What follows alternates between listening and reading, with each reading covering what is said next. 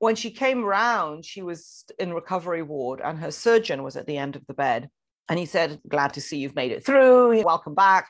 You do know that the herbs did this, don't you? And she's like, what do you mean? And she's kind of woozy from the surgery. Do you think my herbs caused this cancer? And he said, no, that's not what I mean at all. He said, we would never have expected to see this kind of resolution with the chemo that you had. We thought we were just sort of patching in a little bit. And the herbs, this is the herbs that did this. Your cancer is gone. Welcome to Pacific Rim College Radio, a podcast sharing stories and wisdom from experts in the fields of holistic wellness and sustainable living. I am your host, Todd Howard, coming to you from Ravenhill Herb Farm, a permaculture design campus of Pacific Rim College in Victoria, British Columbia. As the show's guests demonstrate, by doing small acts to embrace more mindful living, we can positively impact our communities. I waited many months for this interview with Chantal Cabrera as she kept at bay all distractions while on a self-prescribed writing retreat to work on her book about herbal oncology. And the wait sure was worth it. Despite Chantal's long history lecturing on herbal medicine at Pacific Rim College, this was our first opportunity to meet. I doubt it'll be the last, that there is still so much richness for us to unearth. Even though the focus of this interview is relatively limited to cancer and herbal medicine, through tangents, we diverge into a significantly broader view that captures topics such as preservation of plants and old-growth forests, the concept of collaborative medicine, journeying with ayahuasca, personal development, and dying with dignity and celebration. Chantal established a connection with herbs as a young girl with flower presses and her personal spice collection. A family cancer scare led her into the clinic of renowned herbalist David Hoffman, and David welcomed her into his dispensary, giving her a glimpse of herbal medicine in action.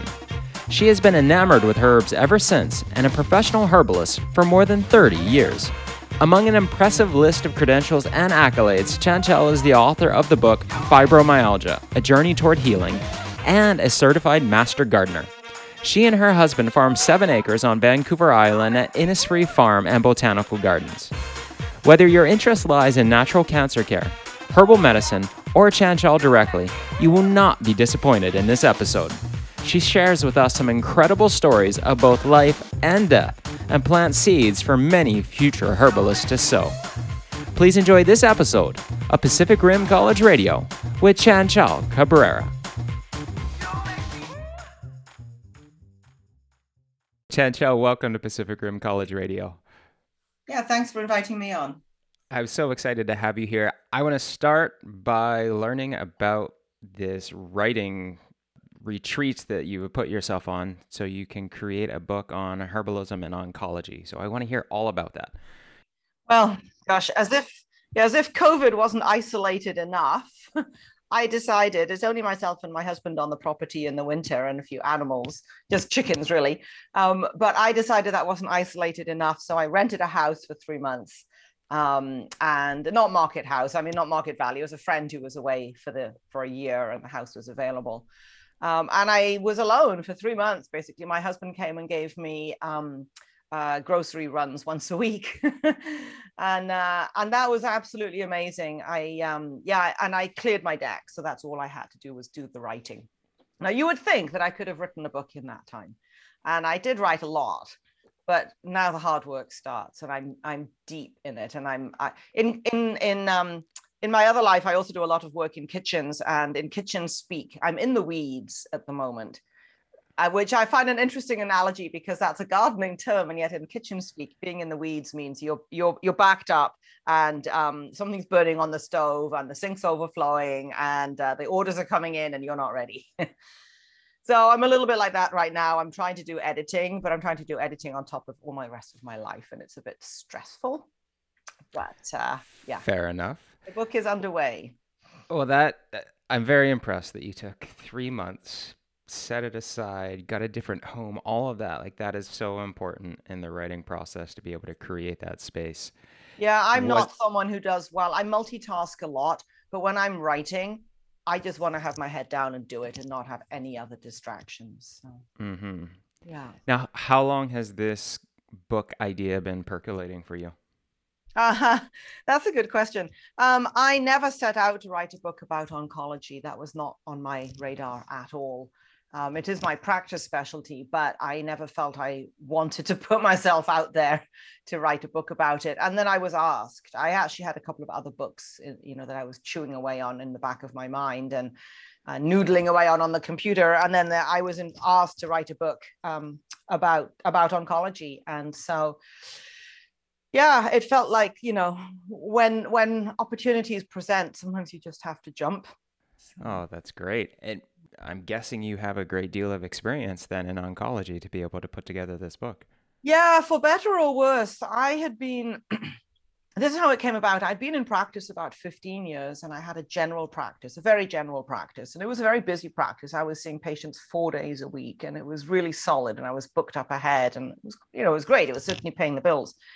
And in the beginning, I loved it, and I learned a lot, and it was exciting and not always successful, obviously, but generally speaking, I felt I had a good handle on what I was doing.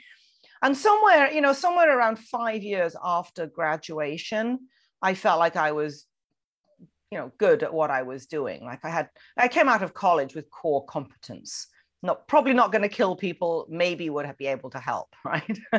And I tell all my students that, if that's what you get out of college, that's a good start.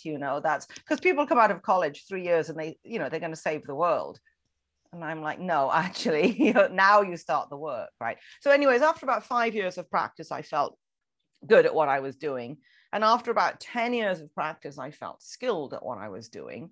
And then somewhere around the 15-year mark, I realized that I wasn't fresh anymore, that there was new information that I wasn't able to keep up with. There was new herbs had come along, new diseases had come along. I mean, I graduated in 1987.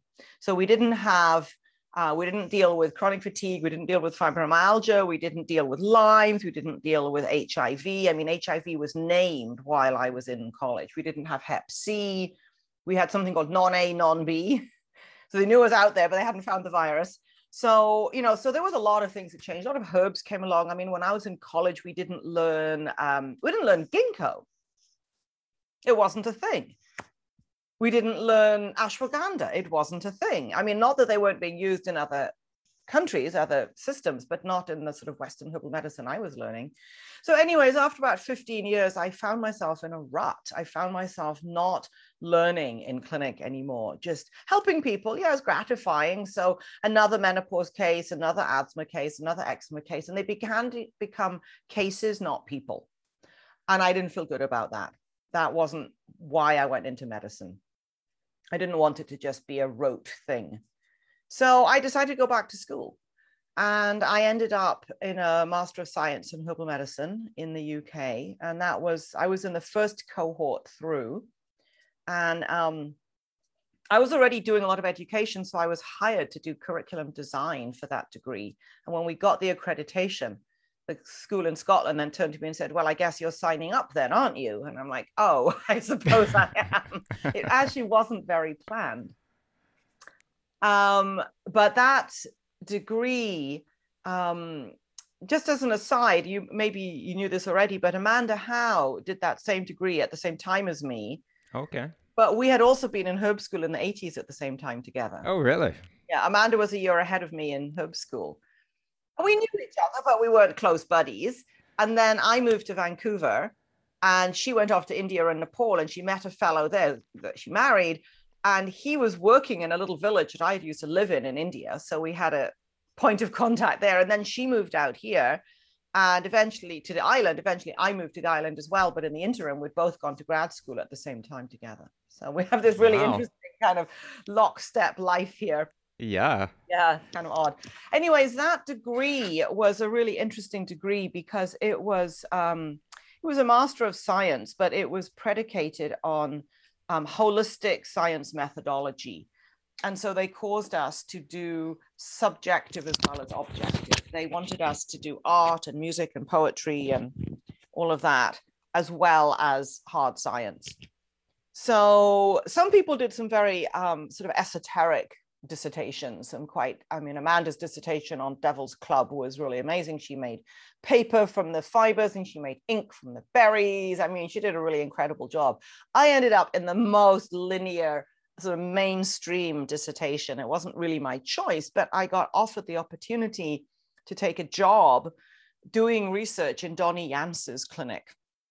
And Donnie is a herbalist in the US that I had been working with already. I'd actually been doing management consulting in his practice, helping him set up systems and methods and policies and procedures, because he's a seat of the pants, never went to formal schooling kind of guy. Brilliant, my absolutely brilliant mentor. But I was doing management consulting for him as a side job, and he offered me a job to do research in his clinic, which was mostly a cancer clinic and herbal medicine and nutrition. So I was actually hired to do research on quality of life in breast cancer patients, long-term breast cancer survivors in his practice. So I got paid to do my dissertation. And it wasn't my first choice topic, but it was interesting and challenging. And it was very mainstream because I had to purchase questionnaires out of a research center in Brussels. And then it came with this software package for doing all the statistical analysis, which still makes me laugh because I'm number blind. I see numbers, I just switch off. And so I had to hire an undergrad student. I'm in grad school. I hired an undergrad student at the local university to do all my data entry and manipulate the numbers for me. I hadn't a clue. Anyways, I got a degree out of it. I got a master's, and I got a huge exposure to cancer care, which I had never expected to have. And I got into herbal medicine through my family. My dad, in particular, who was diagnosed with a sort of pre-cancerous situation, and something that runs in our family. And so anyway, he went to see a herbalist when I was a teenager, and was completely resolved. And he lived until he was in his 80s and died of an aneurysm. And the herbalist he went to was David Hoffman. Oh, wow. So I was introduced to David when I was 14. And David was a new grad himself at the time, long-haired hippie, living in a commune in a teepee. But he was very gracious with my dad. I think they met in the political sphere first, because David was the first person ever to stand. He didn't get elected, but he was the first person ever to stand as a parliamentary representative of the Green Party in the United Kingdom. And my dad was very, very politically active. And so they had met through that world. So when Dad got sick, he went to see David. David fixed him up and came to the farm and showed my dad some of the herbs. My parents had a farm, showed my dad some of the herbs that he could pick for himself, which he did until he died. The year he died, he died in June. And even already that year, he'd been out harvesting his meadowsweet. Right? So he picked his own herbs. So I got really interested. I was already interested in plants. I had a scrapbook full of pressed flowers with Latin names written out on them and stuff like that. You know, from 8 or 9 years old, I was pressing flowers and looking up Latin names. And I had a collection of, I had gone to the kitchen and I had a collection of little jars with all my mum's spices and herbs in my bedroom so I could smell them. And I would sniff on those jars. Tarragon was my favorite, which is funny because it's my husband's favorite herb. But I had this little, I remember the jars very well, and stuffing the herbs in.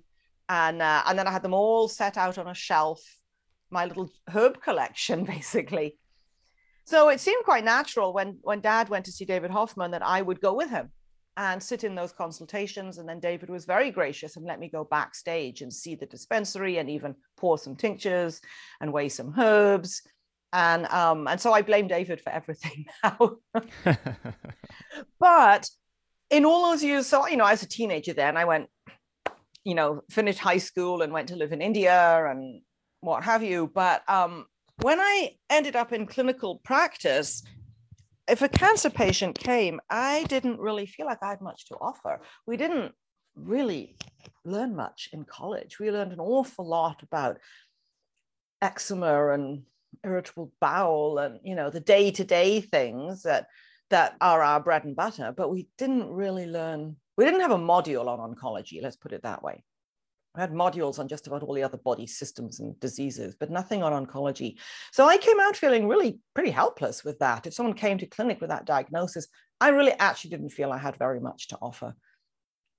So I tended not to take those patients, actually. I would sort of take them after the event, to help, fix up some post-treatment problems, but not really knowing what I was doing. And then I went to work with Donnie, and I don't know if you know Donnie's work. I don't know. He's one of the most accomplished and actually one of the leading herbalists in the US. Donnie Yance, Yance. It's he's had his cancer book came out in 1999. And it's still a good book. It's out of date, but it's still a good book. He runs a very, very large clinic with multiple practitioners, and he's got an absolutely phenomenal product line. And I'm happy to tell you this because I make no commissions. I'm not on any sales, anything. But his product line, Natura Health Products, are the most intelligent herbal formulas I've ever seen anywhere. They are absolutely phenomenal. They're extremely expensive, but that is because they are the best quality I've ever seen anywhere. And I was there when he was starting the company. So I actually did some of the primary research with him to find some of the suppliers. And what he does is, I do a lot of consulting now for other people who want to bring a product to market, and they'll have an idea and we'll work out what herbs and proportions and how to pitch it. And then I'm like, where are you getting this made? It's usually capsules. Oh, my manufacturer has a warehouse of herbs. I'm like, really? And are they any good? Oh, yeah, they're a great manufacturer. No, are the herbs any good? Oh, yeah, I'm sure they're fine. It's like, no. How do you know they're fine? I mean, I'm all about quality control because I ran a herb store for 11 years and did all that purchasing. I really, really big on quality control. So anyway, with Donnie, what he does is he goes to suppliers all over the world and buys the best product he can find and has it drop shipped to his manufacturers to put in his product. So he's not relying on them to find anything. His products are phenomenal. I encourage you to go to his website, Natura Health Products, and take some time tooling around. If you register as a practitioner, Todd, then you get backstage on the website, and he's got thousands of pages of references. He is learning disabled. So he's very dyslexic, and he's almost, I can't say illiterate because he reads avidly and he writes all the time, but he can't actually write. It has to be typed. And he's an information junkie. And so his big thing is referencing. He's really, really deep into that. So his work is really interesting. I don't think he's a great writer. He has to get a lot of editing done, but what comes out of there is phenomenal. So I had 2.5 years living in Oregon where he lives and doing grad school and working in his clinic. And I saw stuff in that clinic that I never expected to see with cancer. And it gave me a level of confidence that I'm sad to say most herbalists coming out of schools these days don't have that feeling that herbs can do a lot for cancer. They tend to feel a bit like me, a bit, in the beginning, overwhelmed and frightened, and oh my God, all those drugs are so difficult to work with. And honestly, now I'll tell you, this sounds a bit flippant and I don't mean it this way, but my take on it now is nothing that I can do with my herbs is going to be as damaging as those drugs. So I'm far more confident than I ever used to be. Now I'm like, take the herbs, just take the herbs, Well, that's such a good point. Yeah, I mean, not that everything is always appropriate for everybody, of course, but I'm working right now with a patient in the States who's attending the Block Clinic in Chicago, and he's told her not to take a couple of herbs with the treatment that she's on. But I'm just waiting for the references now because I never take that at face value anymore. When a doctor says, don't take the herbs, I'm like, really? Wow, tell me how not, like, teach me here. I want to know your references. And he will, I'm sure Dr. Block will, because he's that kind of practitioner, but most of them, they're just like, just don't take them, it's dangerous. So yeah, so my practice is probably about more than 80% cancer care. And I couldn't do that if I didn't get results. If I didn't see people getting better, I wouldn't be able to keep it going. I mean, in myself, my morale would crumble. So it works. What sort of results are you getting?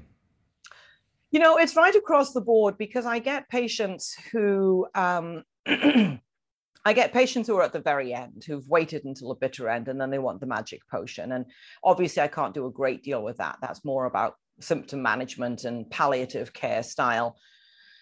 But most of my patients are on chemo or going to do chemo or have done chemo. So I'm doing a lot of work around the drugs and keeping up with the newest drugs. And the best results are the patients who come early and do everything they're asked, including in many cases surgery, drugs, etc. It's not either or. It's absolutely not alternative medicine. I did a whole section in the book about why I don't practice alternative medicine. That's not a term I ever use in my practice, because it's impossible for patients to choose one or the other. So I practice collaborative medicine. That's the term I like to use. And that came from First Nations people in northern Quebec. I was working with an ethnobotanist out of the University of Montreal. And he told me about research he was doing in northern Quebec with First Nations peoples who, we all know that the term alternative medicine is derogatory and not appropriate. So we'd kind of, and even complimentary, there's the doctors and we kind of compliment them. So I had been calling, and many people that I know still call their work integrated medicine. And for a number of years, I thought that was a good word. It's like the best of all worlds, right? Get integrated, mainstream, conventional, and alternatives. And then this ethnobotanist told me about the First Nations people in northern Quebec, that he was doing diabetes research and looking at what herbs they were using for diabetes, and some of them were also on diabetes medications. And so he was talking with them about how they navigate that.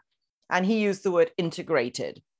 And they stopped him right away and said, no, we don't practice integrated medicine here, because integration for our peoples means loss of cultural identity, homogeneity, loss of intellectual property rights, etc. We don't want to be integrated. And he's like, well, okay, but you are using both, conventional, modern medicine and traditional medicine. So what do you call that? And they came up with the term collaborative.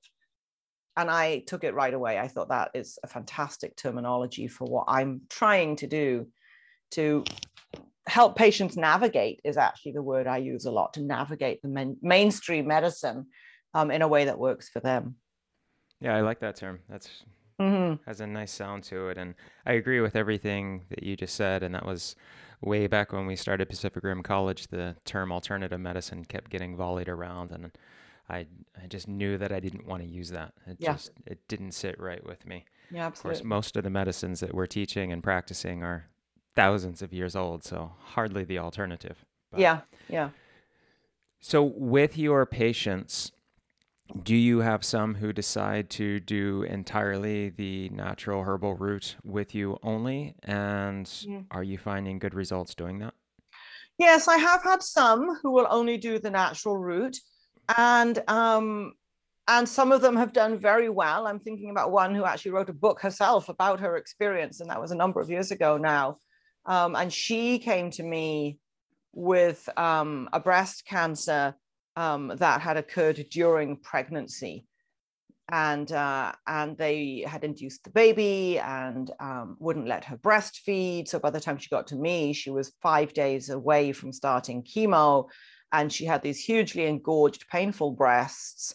And I'm like, yeah, prolactin. Oh, yeah, prolactin is a proliferative hormone. Gosh, you're full of prolactin right now. I wonder what your breast would be like without the prolactin. So she agreed not to do the chemo on the, right away, and sort of sit it out a bit. And long story short, she didn't do chemo. She did a lumpectomy. And that was about 15 years ago. So yeah, people definitely, that's a good story because she wrote a book about it. I would say that very few patients are willing to do only natural medicines. And I'm not convinced that that's always the best choice anyways. I'm not, because that puts us back in the alternative world, doesn't it? Why would you only do natural medicine when there are some really good other methodologies out there? I'm thinking, for example, a patient I have right now with B-cell lymphoma, and she's been a natural health practitioner herself all her life. She's older now, but her philosophy is quite rigid about natural medicines. It's natural medicines all the way. I'm arguing with her, trying to get her to take chemo, because she actually tested out she did a lot of tests to find out what was going on, and she tested out for a marker that makes her an extremely good candidate for a very low level drug that would probably be really, really successful. It's well established. It's been used a long time. And I think she's mad not to do it. So then I have to make a choice. Do I fire the patient? Or, which is not something I routinely do. What I do is I put it in the file, discuss these issues, patient declines to pursue. Right, so that it's recorded that I was encouraging her to go for the treatment. Because the big fear, and this is why I think a lot of new practitioners don't take cancer cases, the big fear is always about litigation, isn't it? If my patient dies and the family come back and say, well, that herbalist told her to just do the herbs and throw the drugs away, that's probably not good. Right. So I don't fire patients if they choose not to do mainstream. But I put it in the file, what's happened, so that it is recorded.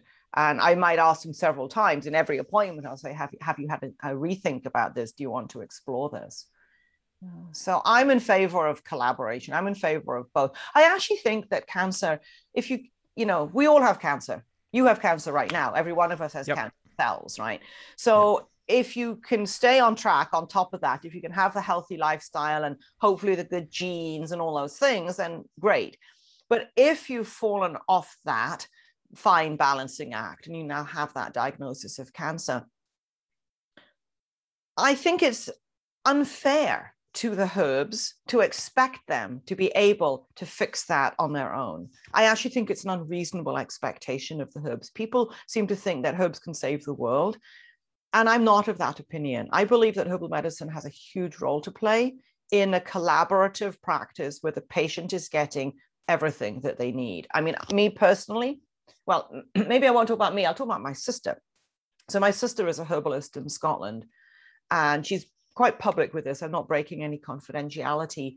The cancer that my dad almost got, the cancer that his sister died from, is the same cancer that my sister subsequently got. She takes after my dad's side of the family. I take after my mom. So my sister got the same gene that my dad had and his sister and probably other members of the family previously, but we don't know it.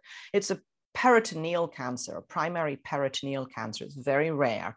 And so it's usually misdiagnosed as stomach cancer, which is what my aunt supposedly died of. But now we realize it wasn't that. In the beginning, my dad was told he had precancerous lesions in the stomach.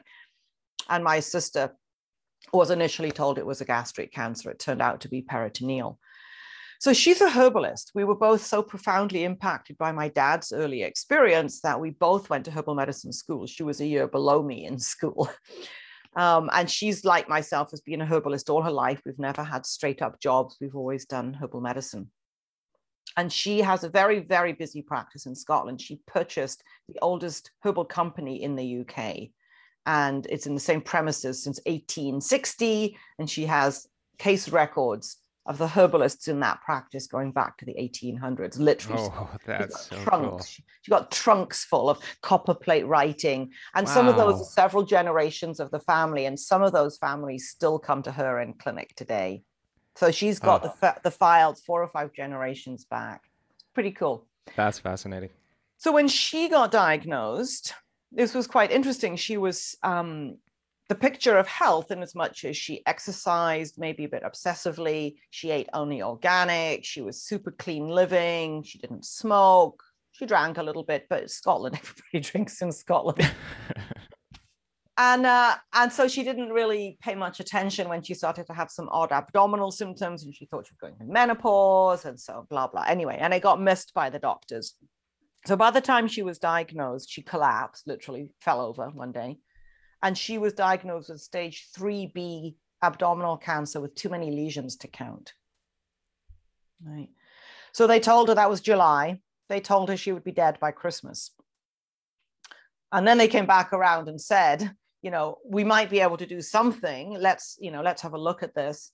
And long story short, she ended up, so the point of the story is about collaboration and integrating the system. She ended up doing chemo but she did an unusual combination of chemos that wouldn't routinely have been offered because her oncologist was phenomenal. I went into the first appointment with my sister. I was studying at Kew Gardens in London at the time, so I was able to go up to Scotland and go to that appointment. And the oncologist, we go in the room, no white coat. Right away, I'm like, oh, that's interesting. First thing she does is come over and give my sister a big hug. And she said, I know who you are. I know your work. I've been sending patients to your shop for years to buy herbs. And I'm so sorry to meet you in these circumstances.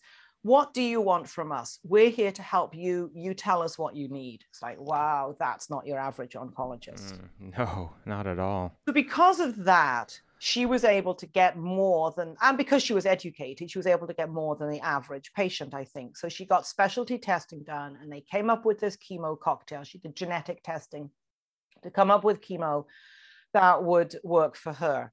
I was not her practitioner, by the way. Jonathan Treasure was her herbalist. I was her coach. Yeah. Yeah. So anyway, she did chemo and a huge amount of herbs. And the oncologists, my sister said to the oncologist in that first appointment, she said, how are you going to feel about me taking herbs? You know, obviously, you know, I'm a herbalist. And the oncologist said to her, I was in the room, I heard this myself. She said, I don't know anything about herbal medicine. She said, I'm super interested. I want you to take, quote, every herb you've ever heard that might possibly help you, and then give me the references so I can learn about them.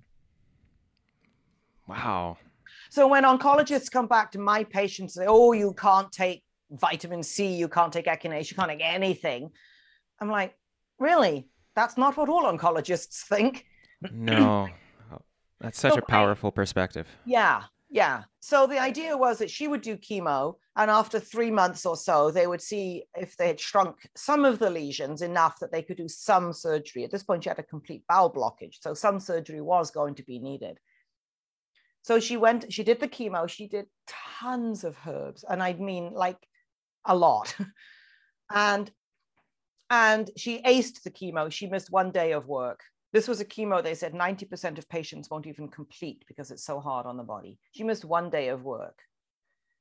I'm not saying she was well. She wasn't like bouncing around, but she was functioning because she knew how to manage herself during chemo. She did all the pre-chemo fasting and all kinds of procedures and protocols to make chemo tolerable and effective.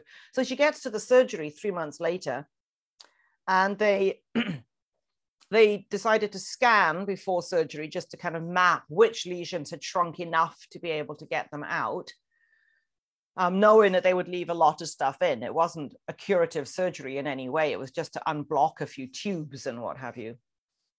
So they scanned her and started prepping up for the surgery, and the scans come back from radiology lab and they're like, oh no, you sent the wrong scans. This is weird. There's nothing. There was no cancer in her. Really? So they're like, really? We've never, ever, we do not expect this with this chemo. This is not normal. So they opened her anyways to have a look, and they found dead cancer cells in a few places, which they were able to remove quite successfully, and stitched her all back up. And when she came around, she was in recovery ward, and her surgeon was at the end of the bed. And he said, you know, glad to see you've made it through, you know, welcome back. And you do know that the herbs did this, don't you? And she's like, what do you mean? And she's kind of woozy from the surgery. Do you think my herbs caused this cancer? And he said, no, that's not what I mean at all. He said, we would never have expected to see this kind of resolution with the chemo that you had. We thought we were just sort of patching in a little bit. And the herbs, this is the herbs that did this. Your cancer is gone. That was her surgeon saying that. Yeah. Why then are so few open to this and open to this I don't know. form of learning from the patients and the patient's experience and from the plants? Because it seems like most of our practitioners are just getting their postgraduate education from pharmaceutical companies.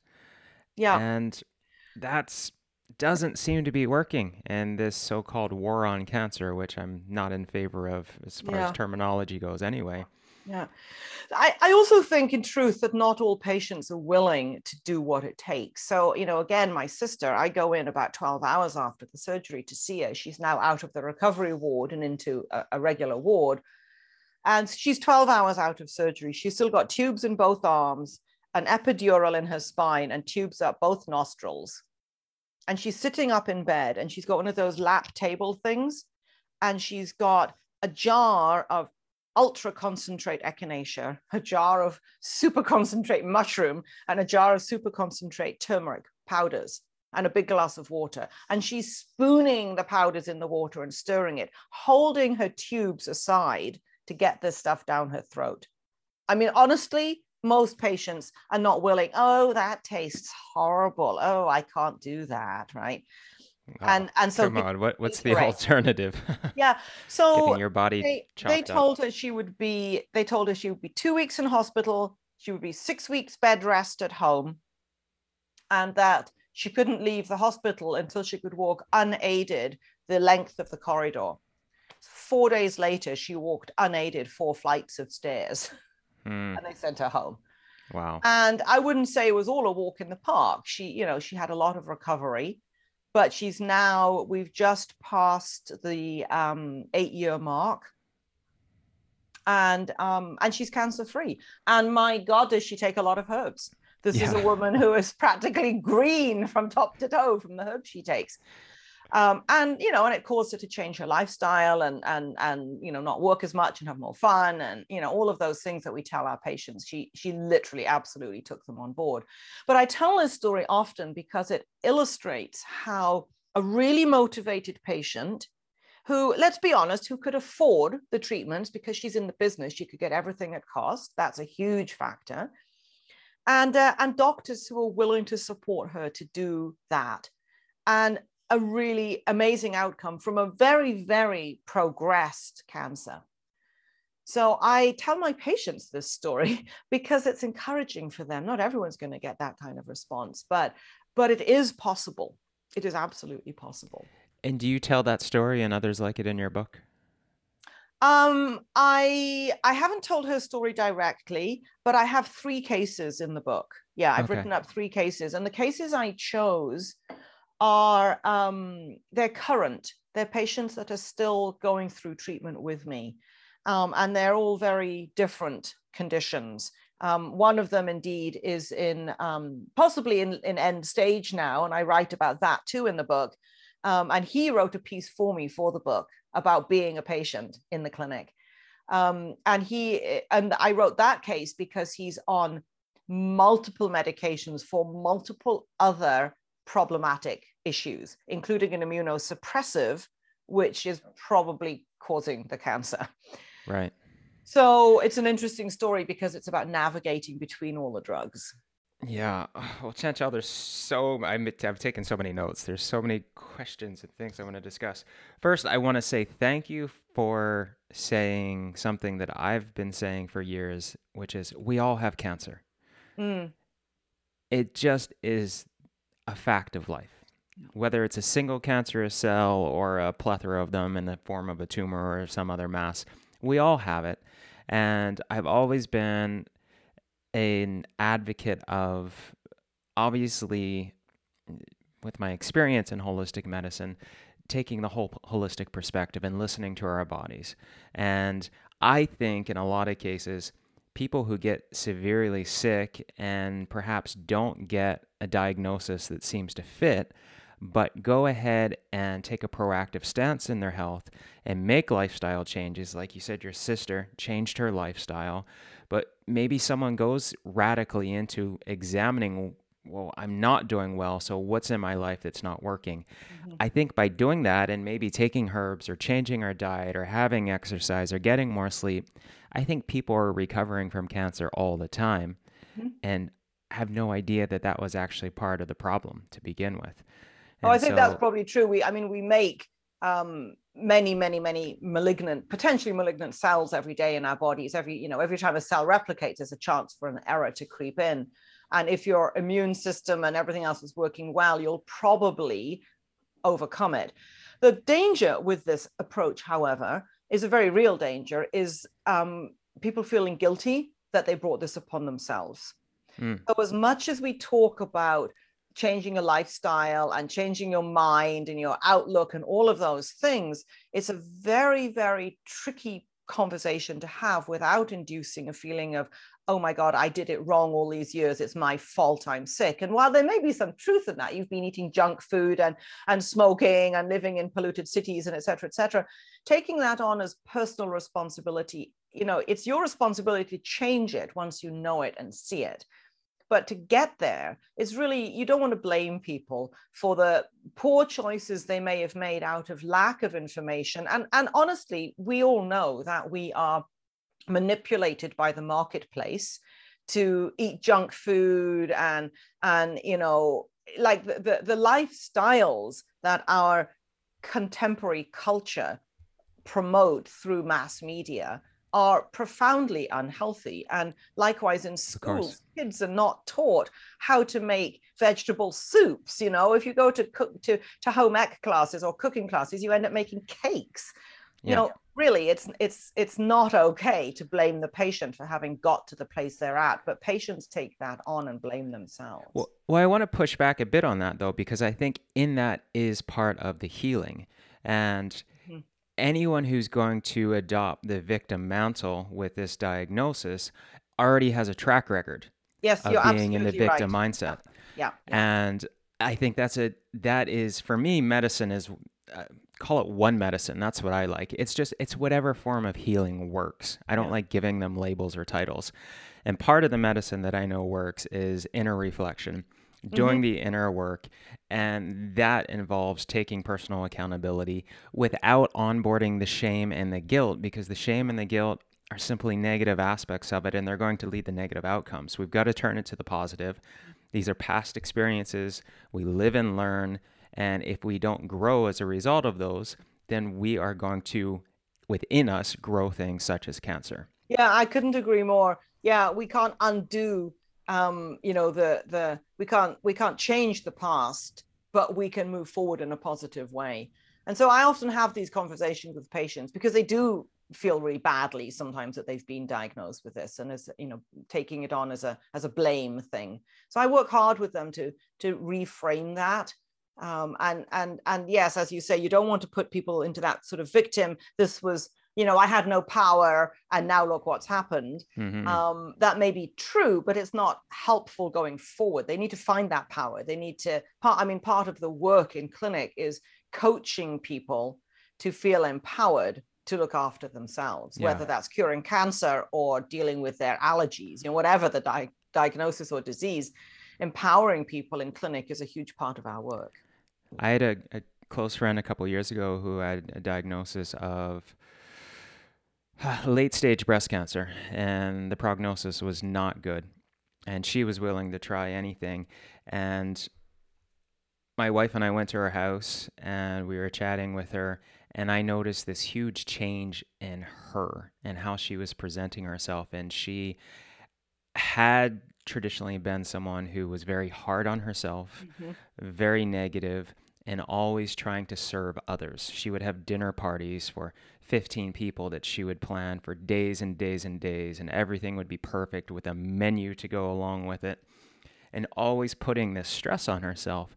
And as she started to go through this process, she started to wake up to it all. And she was really her heart was opening. I was feeling a stronger connection to her in this one meeting with her than I had in years and years of friendship. And I remember saying to her, with her husband there in the room and my wife there in the room, I looked at her, and this was kind of tongue in cheek, but I was also saying it from the heart. I said, I'm so glad you got cancer. And we both had a great laugh about it, because she was now waking up to what she had been doing to her body emotionally. And she was able to make radical changes. And I can happily say she went through treatments, also did a lot of non-conventional things, and she's doing very well today. But it was something that revolutionized her life. And I think that's severe illness has to do that. If it's not a catalyst to bring about revolutionary change, we're probably going to find that this or something else comes along in the not too distant future again. Yeah, I think you're quite right. I absolutely concur with that there has to be something from inside you that says, this is not the way it's going to happen anymore, that you have to take that power back. And I think the whole concept and the terminology in Western medicine of now your cancer is in remission, I don't like that at all, because basically it just leaves the patient feeling, okay, we put a cap on this thing for now, but we know it's eventually going to bubble over and seep out into my body again. Yeah. Well, no, let's look at healing. Let's look at healing, and then we don't have to worry about that anymore. And many of my patients have said in hindsight that cancer was the best thing that ever happened. Mm-hmm. And it's a really strange comment to hear, because, you know, you have to reach death's door to make these kind of internal changes. I'm not just talking about, you know, quitting sugar and quitting smoking. I'm talking about the attitude change, the deep work inside that changes how you function in the world. And I have to say, for me in clinic now, Todd, so I graduated in 1987. I've been seeing patients for a long time. And it is that deep inner work that is the most interesting now. I can tell them what herbs to take. I can sort out their diets, you know, all of that stuff, fix the aches and pains. But the really interesting work for me as a practitioner now is supporting people to change their life. And yes, for me personally, what that has meant is that so how much more time do we have? I've got as much as you want. Yeah. When I was in graduate school, so we're talking almost 20 years ago now. Yeah. Oh my gosh, it is 20 years ago. Exactly. Yeah. So I had the opportunity to take an ayahuasca trip. Yes.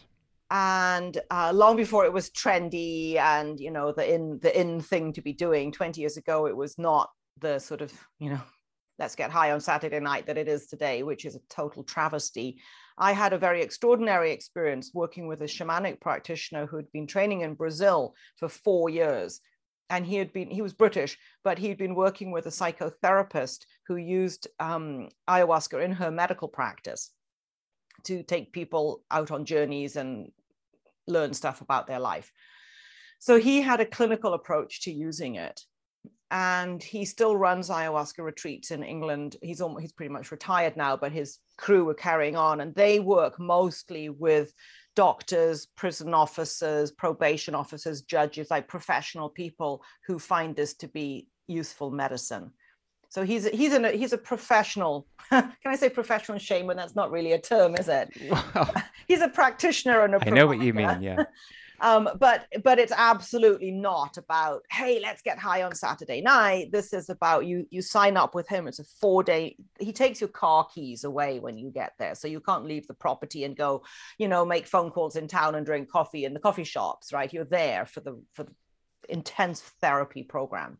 Mm-hmm. So he gave me the opportunity to do an ayahuasca trip with him, just the two of us. We went away. Actually, we went to Lytton, which is just burned to the ground. Yeah. We went to Lytton because there is a place outside of Lytton called Botany Valley. It's reservation land, but I knew people who lived there, and it is an ecological oasis, I could say. Named Botany Valley for a reason. Very, very special place. So I wanted to go somewhere where the plants were very strong, where the plant medicine felt strong. So that's where we went. The two of us for 10 days, we made the medicine. So we ground the herbs. It took 5 days to prepare with song and prayer. We fasted. We were in silence for 24 hours before taking the medicine. It was very serious. This was a really serious thing. And I had an experience during that trip where the plants came to me and said, and I can still hear, I mean, it was words in my head. It wasn't just a sort of sensation or an awareness. It was literally words. The plant said, you need to start working with plants. And I'm like, it was weird. I'm a herbalist. I've been 15 years working with plants. They're like, no, you need to start working with plants. And I'm like, oh, that's really weird. I'm a herbalist. No, plants. I realized I was working with extracts, with pills and potions. Right. And instead of, don't take this drug, take this pill instead. And it wasn't doing anything to change the way people function in the world. And I realized from that moment that I needed to change the way I function in my world. So I was in grad school doing all the statistical analysis of breast cancer patients in Donnie Yance's clinic and And while still in grad school, I enrolled myself into horticulture therapy school. And I came straight out of grad school and went into horticulture therapy program. Because I wanted to find a way that I needed some qualification that I could sort of hang my reputation on. I wanted a training that would enable me to take my patients in the gardens and be outdoors with my patients, with the plants.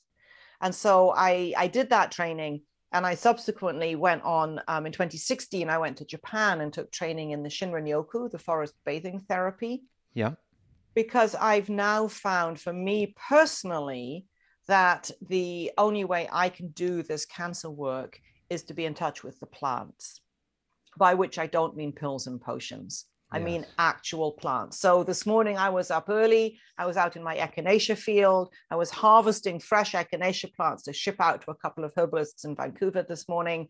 And that's my medicine. That's what I do to stay healthy, is to be with the plants. I mean, yes, I eat a good diet and I don't smoke and all those things, but mostly it's about being with the plants. And so now I take my patients, when I have patients in person, which hasn't been for a while, but I love, if I can, to get them outside. I have medicine gardens here. I mean, I'm running a botanic garden and it's all set up about medicine and education on medicinal plants. And so I take the patients in the gardens and introduce them to their medicines and invite them to take a cutting home and grow it on the windowsill, not to make their own medicine per se, but just to have a relationship with the plants. Because my personal belief is that if we're going to make it through this environmental mess that we've created on the planet, it's going to take people starting to care about the plants and the planet a whole lot more than they do right now. And the only way people care about something is if they actually know about it and have a relationship with it. So my approach to, I mean, I do support the protesters in Fairy Creek. I've been sending bags and bags of teas down. I've been sending money down. But really, those lovely people at Fairy Creek are a very small voice in a very lot of noise about, a lot of people are still up for cutting trees down. And so I believe that we need to connect people to plants, and not to just plant medicine, but to the actual plants. And to me, that's, that's the healing work that I do in my life now. And that's the healing work I do on the planet now, is helping people to appreciate plants more so that they will care more about the plants around them. I just had a conversation yesterday at my farm with a fellow podcaster, and he also supports Fairy Creek, and he was there with a friend who has started an initiative called Bathhouse Canada, and his goal is to take basically the bathhouse concept of healing spas into the forest and turn the forest into a healing sanctuary, more of a tourist type of industry rather than a logging industry, which I thought was quite interesting. This concept of, just, as you're saying, reconnecting people to nature and having them appreciate it from a different perspective. And I'm actually quite a proponent of logging. I actually think forestry is a very good industry because it is actually a sustainable industry. We can replant and grow more. I'm just not in favor of cutting old growth.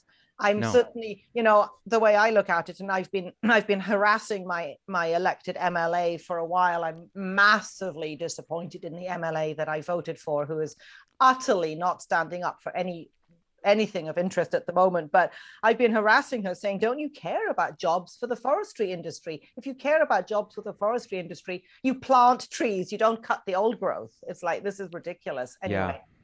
Well, I agree. And I had a guest, Chris Darrimont, on the show a while ago, and we talked about the replanting of forests, because I agree that forestry is a sustainable industry if done properly.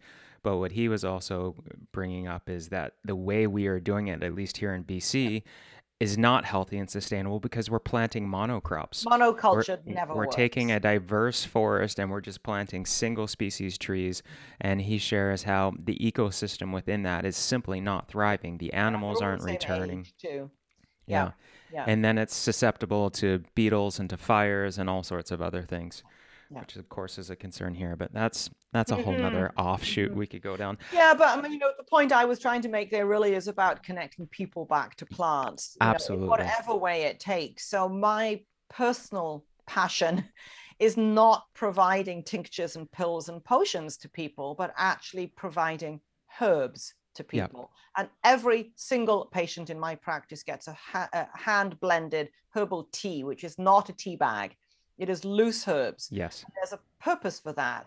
Even if they don't need it, I mean, everybody does in a way, but it's a philosophy in my practice that every single patient gets a herbal tea, because I want them to see the plants, the actual plant material, of which I'm growing for my practice now about half of the herbs that I prescribe.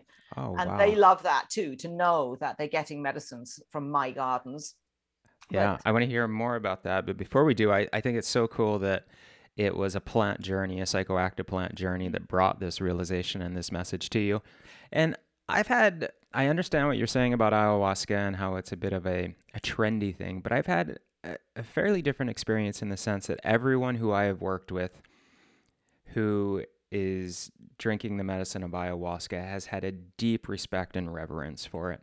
And maybe it's just the culture that I've been taking part in, but I haven't seen more of the party aspect of it because, quite frankly, as you know, ayahuasca is absolutely disgusting. Yeah. And I know, what kind of party is that, lying down in the dark? It's not like you drink it and go, okay, let's sit back and wait for the magic. No, let's sit back and wait till we vomit and feel like we're going to die. So I don't know many people who sign up to do that. And if anything, the people who I know do it, go into it with great trepidation because they know that they're in for a night or two of deep internal reflection and pain that they perhaps aren't prepared to experience, but are willing to at least face it. I think that's how it should be, to be honest. You should have some trepidation.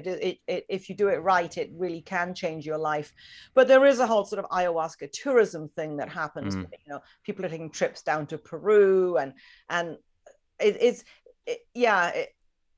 would love. There's a dark side to everything. Yeah, exactly. The medicine will reveal itself to the people that need it. But I think I know that there are people who've gone with the wrong attitudes and had some really bad experiences. Well, they get a rude awakening when they do. They get a very rude awakening, and you know, sad but true. There's also some charlatans out there purporting to be, you know, spiritual guides and shamanic practitioners and providing the medicine, but not providing a safe space, not providing the correct setting, which is crucial.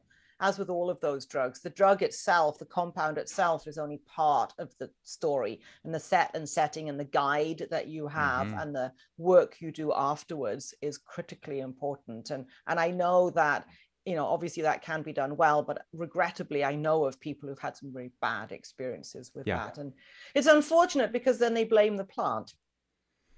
Yes. Yeah. Which, of course, we know has nothing to do with it. I'm having the great privilege of reviewing a book by Laurie Eve Dakar and her husband Benjamin Fox called The Alchemy of Inner Work. And Laurie is a Chinese medicine practitioner, and I'm loving this book because it is all about taking this ancient wisdom that we have and doing the inner work, healing from within, and making sure that we're making the changes that we need to make so that if illness does arrive, then it becomes an opportunity for us to do more work, as opposed to what ends up being the case with most people, where it's kind of an endgame scenario. You go down the rabbit hole of hardcore intervention, and life is never the same for the worse after it. And the whole lesson is completely missed in the process.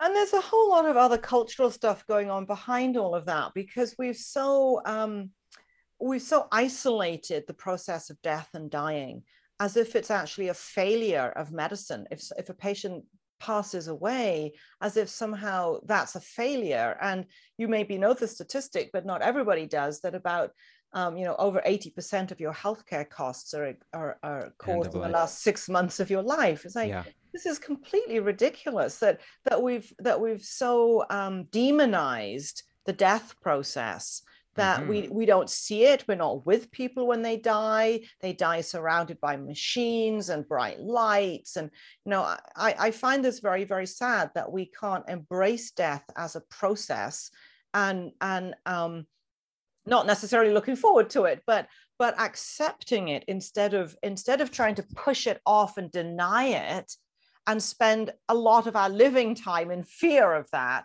we've demonized something that is utterly, absolutely unavoidable by every single one of us. What was it Benjamin Franklin who said the only two things in life that are certain is taxes and death?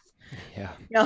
I think that was Benjamin Franklin. I think it was, yeah. But, and yet, honestly, how many of us have sat and held the hand of someone as they pass over in the moment of dying? Not a lot of us have been able to do that. And when it does happen, if it's in a medical setting, it's often very frightening. It's, like I said, bright lights and beeping and panicky feelings and, alarms going off. And it's like, this is really unfortunate. I have to say, I'm very glad to live in Canada with the medical assistance in dying that we have.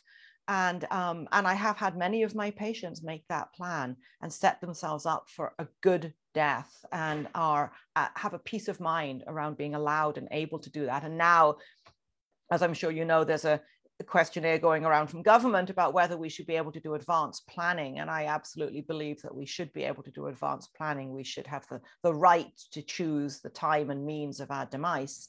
And that would demonize it if we could accept this as part of living, if we could talk about it more readily, if we could bring our seniors back home, if we could have more deaths in the home, get the children there. Oh, little Johnny would be so traumatized if he watched his granny die. I'm like, actually, probably more traumatized to not know what happened to granny and not have had a chance to say goodbye. I can't imagine a worse fate than what we're doing to our elders and putting them into these care homes. As it's not just warehousing. Yeah, it's not a measure that, okay, we're doing this for the time being and hopefully there will be healing. No, it's like, this is the end of life treatment. We're putting you in these places, and I certainly don't want to go. It brings to light for me the work of Dr. Zach Bush. I'm not sure if you're familiar with him, but in the farming industry, you may be, and as well as in healing. And he's done so much of his career in hospice care. And to hear him talk about the lessons that he learned from his patients in their final days and minutes of life, it's extraordinary. And the man he's such an incredible doctor and human being. And he has such a different perspective on the death process than what the Western medical mindset is around it. And I agree with you completely. It's something to... well, let's embrace it. Yeah. And before the show, we were talking a bit about, I had just recently interviewed Rosemary Gladstar. And in that episode, she shares that her elderly mother is at home with her. And she's in her mid-90s. And Rosemary's her herbalist and treating her with everything she can. And her mom's only on one drug for pain relief, which is morphine. But that's where she needs to be. And she's there with family. Her mom died. Her mom passed away this week. Oh, my gosh. Yeah. Oh. At home, peacefully. Oh, we'll have to reach out to her. Oh. Yeah. Well, that's at home peacefully. Yes, and that's how my mom passed away. My mom died 4 years ago, and I was with her. My sister and I were with her. And I mean, we were lucky because mom was 95 and had all her marbles. I mean, she was still, reading. She liked to read political history. So she was still reading. She had all her own teeth. She didn't use a walking stick. She didn't use hearing aids. She'd never had a surgery. She'd never broken a bone. Wow. She was on one blood pressure med. And that was just because the doctor insisted. And she died at home with us. She had dinner with us that night, the night before, sat up and had a nice salmon dinner, tucked her up in bed. And in the morning, she got up and, started to drink a cup of tea. And then my sister told a silly joke. My mom laughed, lay back, and that was it. Wow. And then we're like, Mom, are you there, Mom? Oh my God, I think she's died. Oh. She literally died laughing, literally. Wow. And I mean, not everybody has that, obviously people die in pain and suffering, but I personally believe that if they were at home in a peaceful, happy environment, and if death wasn't considered a failure I was going to say not an end point, and I don't want to dive out here into some kind of, spiritual discussion about is there life after death. That's not really where I'm going here. I'm just meaning that we shouldn't pathologize death. Mm-hmm. Death is a natural process. We need to embrace it and find out ways to to celebrate that person's life. And isn't it ironic that we also pathologize birth? Yes, isn't it? Yes. So Yeah. the two, in my opinion, only certainties of life, birth and death, and Yeah. we turn both of them into a disease situation. Yeah, and it makes it frightening, and the patient loses control, which is very disempowering for them. And the families are excluded from the process, and yeah, it's all not great. And that, as you've indicated, the amount of money on interventions that are spent to prolong life in those final few days or weeks or months, as opposed to embracing what is happening and letting the patient, letting the person, letting the loved one go peacefully or laughing, as the case with your mom. One of my good friends is Dan Reed, who's a Taoist scholar and has written many books on Taoism and herbal medicine. And he told me this beautiful story with author John Blofeld, who was also an Asian scholar. But Dan met him in the very end stage of his life. He was on his deathbed from cancer, and he was writing his autobiography in Chinese, and which Dan ended up translating after his death. But John reached a point where he didn't think he was going to finish it. He was so sick, and he was on all these drugs that were making it so that he couldn't think clearly, and he just didn't want to get out of bed. And Dan suggested that he start taking something called Hydergine, which I'm not sure if you're familiar with, but it is a pharmaceutical, but with a very, very good safety profile. Very, very limited side effects, and for the most part, quite natural in derivation. And John started taking Hydergine and started going out again with his friends and family to dinners and for parties, and basically went out celebrating his life and finished his autobiography. And it's just such an uplifting account of someone who recognized, yes, I'm near the end, but I can either go out with tubes and wires and be in a drug-induced stupor, or I can go out in celebration. Yeah. I know we're not all lucky enough to be able to have that wherewithal to make that decision, but it certainly seems like the better alternative to me. Yeah, I'm reminded of a good friend of mine who passed away a few years ago from lung cancer, and knowing that the end was coming, before it got unbearable for him, he organized a wake, and he had what he called a living wake.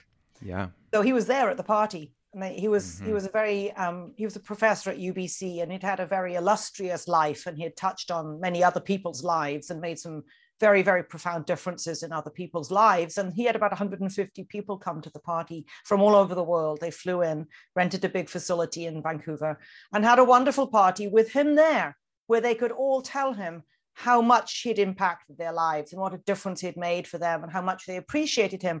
And what was really lovely is that his wife got to be there and hear all of those things and all the eulogies and what have you, so that when he did pass away, she did not then have to put on the brave face and throw the big party and have everybody saying, oh, we're so sorry. And she could just do her own grieving, her own way, without having to go through that process that is quite challenging for the family left behind, I think, sometimes to hold the wake and all those things.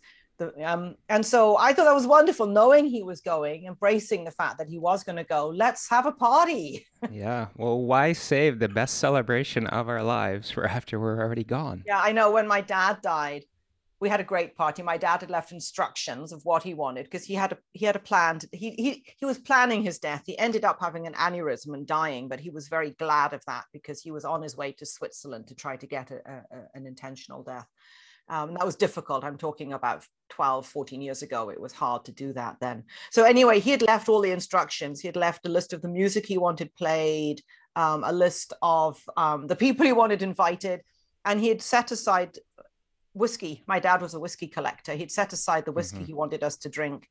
So we had this wonderful party, and we had music and dancing and just the way he wanted. And then we're like, oh, it's such a pity Tom's not here. He would love this party. His favorite whiskey, his favorite music, his favorite friends. Too bad he's not here to celebrate with us. Wow. And we all had a really good time and laughed a lot and told funny stories about my dad. I know we all have different beliefs, but I think he was there. Yeah. I mean, his time was up and he wanted out. And so I was grateful that he was able to find a way out. Yeah. Yeah, Well, strange. How do we get onto all of this, Todd? I don't know. Monday morning chat. Yeah. No, this is, I guess we started with oncology and we're kind of. Yeah, I think I need to head back out to my echinacea patch now and clear my head off. Does sometimes lead to talks of morbidity. Yeah, but it's all part of being a practitioner, isn't it? A lot of practitioners don't want to talk about this part because it does feel like failure. We're sort of labeled as, or the herbs didn't work. Well, actually, the person was dying and the herbs helped them have a better death. I believe the herbs helped a great deal. Yeah. So just because somebody dies doesn't mean that the medicine isn't working. It doesn't mean that herbal medicine should be tossed out, or even the drugs. The drugs didn't save them either. So I'm a big believer in quality of life and quality of death. Yes, I was just going to say that one. Quality of death. Yeah. Mm-hmm. This is wonderful. I could chat with you for many and we haven't hours. even talked about the gardens or I know. Well, where do you want to go? Do you have some time still? I don't really. I do actually have to get a courier timetable. I'm sending out all this fresh echinacea. It has to go out at a certain time this morning or it doesn't get to the next Well, let's do this again, if we that's can do all this right again. with you. I'd love to talk about my gardens a little bit and what's going on in the botanic garden world. Mm-hmm. I would love to do that as well. So yeah, let's reschedule. We'll do that. I think this has been a great episode. It's been fairly narrow focus, which is great for the listener. So yeah, I don't know who is going to listen, but I would like to just leave with the idea that, herbal medicine is really powerful if you choose to make it so. You can use, drips and drops of this and that to kind of supplement around the corners of things. But if you want to take herbal medicine on as a primary care practice, it is powerful and effective. And if it's students who are listening, I can absolutely tell you that you can make a living as a herbalist, and don't let anyone tell you otherwise. Mm-hmm. Yes. And where can people find more about you, Chanchal? Mm-hmm. So through my website, it's just my name, chanchalcabrera.com. There is a website for my farm as well, innisfreefarm.ca. Okay. I'll put both of those in the show notes, and in the outro, I will spell those out so people can find those. Right. Thank you for doing this. Mm-hmm. Thank you for getting a book together to help people learn about all of this. Well, it's going to be a while yet. I've got a year. It's going to come out, I believe, in fall of next year. So we've still got a ways to go. Yeah. But yes, thank you. It'll be well worth the wait.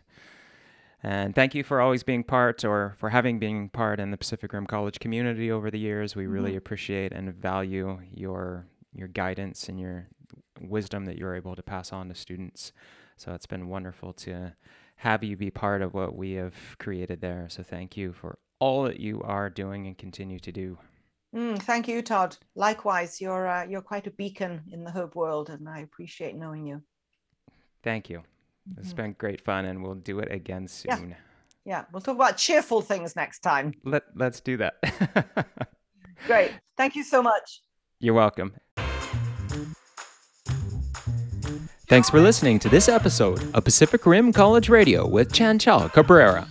For more about Chanchal, visit her websites, chanchalcabrera.com. That's ChanchalCabrera.com, and innisfreefarm.ca. That's INNISFREE farm.ca. If you are interested in studying Western Herbal Medicine, the School of Western Herbal Medicine at Pacific Rim College offers world-renowned programs, including world's first study options combining Western Herbal Medicine with acupuncture and holistic nutrition. Visit PacificRimCollege.com to learn more. Also, don't forget to check out our online education in herbal medicine by exploring the amazing course offerings at PacificRimCollege.online, including many courses featuring other guests of this podcast. Sign up for our newsletter to receive special offers on our newest releases. If you are interested in receiving clinical services on holistic nutrition, herbal medicine, and acupuncture and Chinese medicine, the Student Clinic at PRC provides more than 7,000 annual treatments. Live holistic nutrition and herbal medicine consultations are both available online, while acupuncture and Chinese medicine treatments can be had at our Victoria campus. Free treatment options are available in all areas. Visit the student clinic at pacificrimcollege.com for more information and to book your appointment. If you enjoyed this podcast, share it with your friends and family and give it a 5-star rating on whatever podcast app you are using. Thanks for tuning in. Until next time, take your relationship with herbs out of the dispensary or medicine cabinet and into nature.